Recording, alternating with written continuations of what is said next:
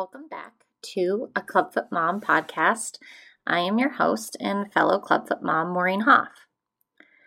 So I wanted to talk today about something a little bit different, but something that's been happening with me lately that I have kind of taken notice to. So I started to realize that in all of my interview podcasts with, whether it's a doctor or a fellow Clubfoot mom or someone else that's in the Clubfoot community, I always ask or end with this question about what's a special moment? And I'm not really sure where the idea for that question came from. It was something that I think I threw into one of the first ones and then just kept adding because I like to hear about it. I don't know if you guys like hearing it, but for me, I like to hear about moments. And it doesn't have to be a moment that something great happened. It's literally just a moment that sticks in your mind. And it's not like life-changing, or it doesn't even have to be like happy. It's just something. And then I started to realize that maybe there's something to moments, right? Like, what if I started to explore the idea of moments in my own life and feeling more present in my day-to-day experience by focusing on moments throughout the day as opposed to trying to see the big picture. So I don't know if you guys are like this, but I've always wanted to be a person who meditated or did a gratitude journal, and I've tried various times, and there have been times where I've meditated for a certain amount of time, or I've done a gratitude journal for a certain amount of time, but nothing ever really stuck with me. And I've wanted to find a way to be more present, especially because I have this kind of anxious, future tripping mind where I'm always kind of thinking and worrying about what's coming next. And I do see value in being able to be present. My struggle has been able to figure out how to do that in my day-to-day life. And all the other things that I had tried never really felt like something that could be realistic for me. And I was recently listening to another podcast, and they were talking kind of about these deathbed goals, right? So, like, if you were on your deathbed, would the current life that you're living, what would be your deathbed kind of thoughts? Would you be content with the life that you're living now? So the idea is kind of, if you were to die tomorrow, right? I feel like this is a common theme, right? If you're going to die tomorrow, what would you do today? But the reality for me is, yes, I would love to drop everything that I'm doing and go live a life as if I'm going to die tomorrow. But the reality for me is I have 3 little kids I have to take care of. And I still have to get up in the morning and get them to school and do laundry and make the bed. And if I knew I was going to die tomorrow, maybe I wouldn't do those things. But I don't know that. And so I still have to have a functional life. So if I'm going to go all the way forward to when I die, or I guess it doesn't have to be all the way forward, but whenever that moment is, what are the things that are going to mean the most to me? And it made me think about the moments. Like, what if when my time comes, my life is full of moments. And not always good, not bad, but just moments. What if just single moments were enough to make my life feel content and also help me be present in my day-to-day life? So at the end of every day, it's not, I have to write down 5 things that I'm grateful for, which I'm not knocking, but just hasn't worked for me. What if I can just think about the moments in the day, the little ones that really meant the most, that just even stuck with me the most? So what if it wasn't my big sweeping life changes, but these simple acts of recognition throughout my everyday that helped me focus on the things that really matter to me? So for me, some of those moments look like simply looking at my husband's face after the kids go to sleep.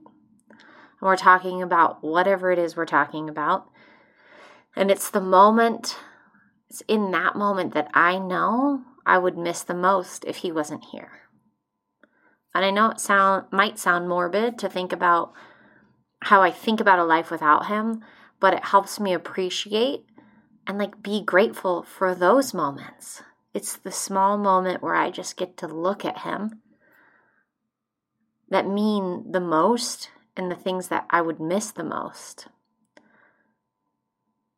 I know I've talked about him before, and I know that I've had him even on the podcast, but to really understand, my love for him is really, really big.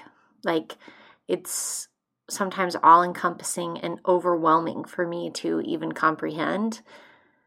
But if I can break it into these digestible moments, right?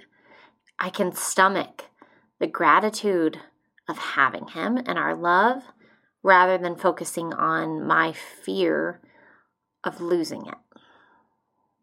So it's a moment. It might not mean something big or grand, but it's a moment that feels something for me and makes me ground in what I feel right now and what I'm grateful for. And there are just so many other moments that I have with my kids throughout the day. The other day I was in the car with my cutie and she looks at me and she's like, "Mom, look at those things. They're dancing." She's like, "What are those called?" I'm like, I have no idea what she's talking about. I mean, at this point, she's 3 and some change, and she's like, she could be looking at anything. I have no idea because I'm driving and she's in the car and she's like, "Those things that are moving back and forth," because there was a snowstorm, and she was talking about the wipers on the windshield. And I said, "Oh, the wipers." And she said, "Yeah." She was like, and then she goes into this whole thing of "Go wipers, good dancing, you're doing dancing, you're doing good." And I was just it made me stop and look at the world through her eyes. To her, those aren't functional things that help her drive or even help her mom drive. They are fun things that dance to the music of the car when it snows. And it's magic. And it was 5 seconds. But I was present with her, and I saw the world through her eyes. And it's moments like the next day we're in the car and there'd been snow on it, and she goes, "Mom, my window has a mustache." And I was like, "What are you talking about?" And there was a thin line of snow that was on the window next to her car seat.